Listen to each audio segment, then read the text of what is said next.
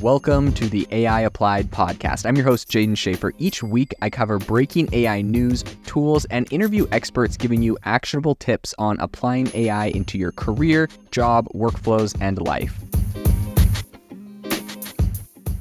The innovation in AI right now is absolutely exploding. If you want to stay on top of all the insane disruptions and innovation that's happening right now, you need to subscribe to our newsletter on aibox.ai. We send you daily everything that is happening, the news and the crazy advancements in AI technology straight to your inbox for free every single day. So go to aibox.ai, subscribe, and stay ahead of the curve on the world of AI. Since ChatGPT launched, I have seen an incredible amount of videos on YouTube saying, how to make money with ChatGPT, talking about all sorts of different side hustles you can use ChatGPT for.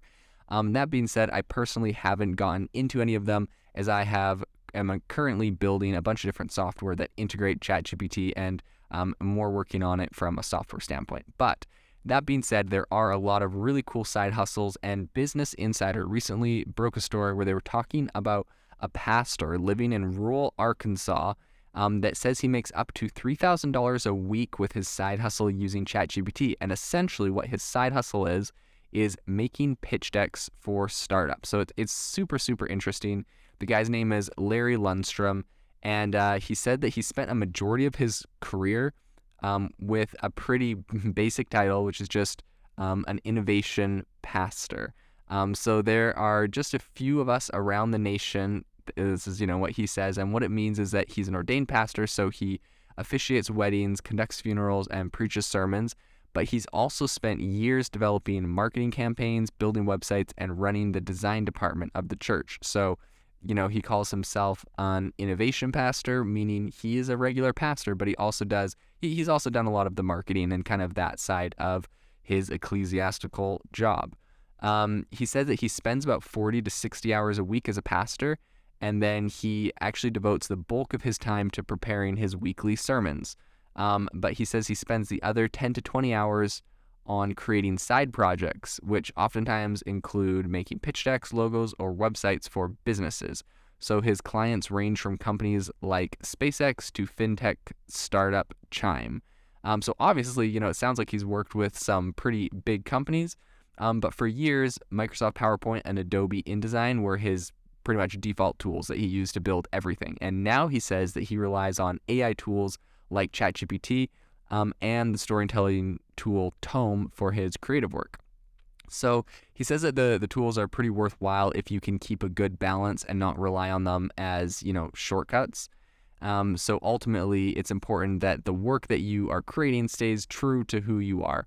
And to him, he says it all comes back to creation. So he grew up in a household of faith. His grandmother and his mother were women of faith, but they didn't, he says they didn't beat him over the head with it, and that it was his decision to believe in God. So he says that, he chose to believe that someone created the mountains, or that someone created our ability to see, and that someone created our ability to create.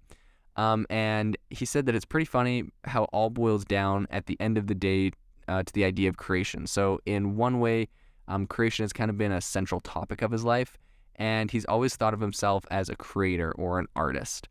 So he's been designing, so it's kind of interesting to see his background and kind of where that led him in his job as a pastor, and then kind of how that plays into his job that he's, currently now working on his side projects. He said he's been designing logos and graphics since he was in high school, and in college he started to build websites and got pretty good at that. So he still says that all of the dots between his faith and his work didn't really connect until he became a father. And when he had a son, he stopped, his son, who was just 3 years old, stopped walking out of the blue. And a few weeks later, he was diagnosed with leukemia, and he died 11 days later. So he says it was one of those moments where time stopped for him and his priorities suddenly changed. He realized that he could do the same work he was currently doing in corporate world for the church. And so he ultimately decided to leave his marketing firm, leave the corporate world, and he started a new chapter of his life. So after years of designing everything from websites to college football logos, his creative work is now pretty much limited to freelancing, and he uses sites like Upwork to advise and to advertise his skills. So he also has a Rolodex of clients he's built up over his career that still, commission projects from him. And before the dawn of AI, it would probably take him a week or a full 40 hours to put together a pitch deck from start to finish. Now he can put together a pitch deck in half that time. So AI tools really have augmented his entire creative process, his entire ability to build things. And he says it has made him a lot more effective. So he spends a lot more time on different facets of his work that make the most difference to his clients or audience. So he charges between $500 to $1,000 for a deck. And he says that he'll make 2 or 3 a week. So it's not really about the money for him, he says. It's all about having a side hustle that keeps him financially stable and lets him focus on what really matters, which to him, he says, is staying creative. If you are looking for an innovative and creative community of people using ChatGPT, you need to join our ChatGPT creators community. I'll drop a link in the description to this podcast. We'd love to see you there, where we share tips and tricks of what is working in ChatGPT. It's a lot easier than a podcast, as you can see screenshots, you can share and comment on things that are currently working. So if this sounds interesting to you, check out the link in the comment. We'd love to have you in the community.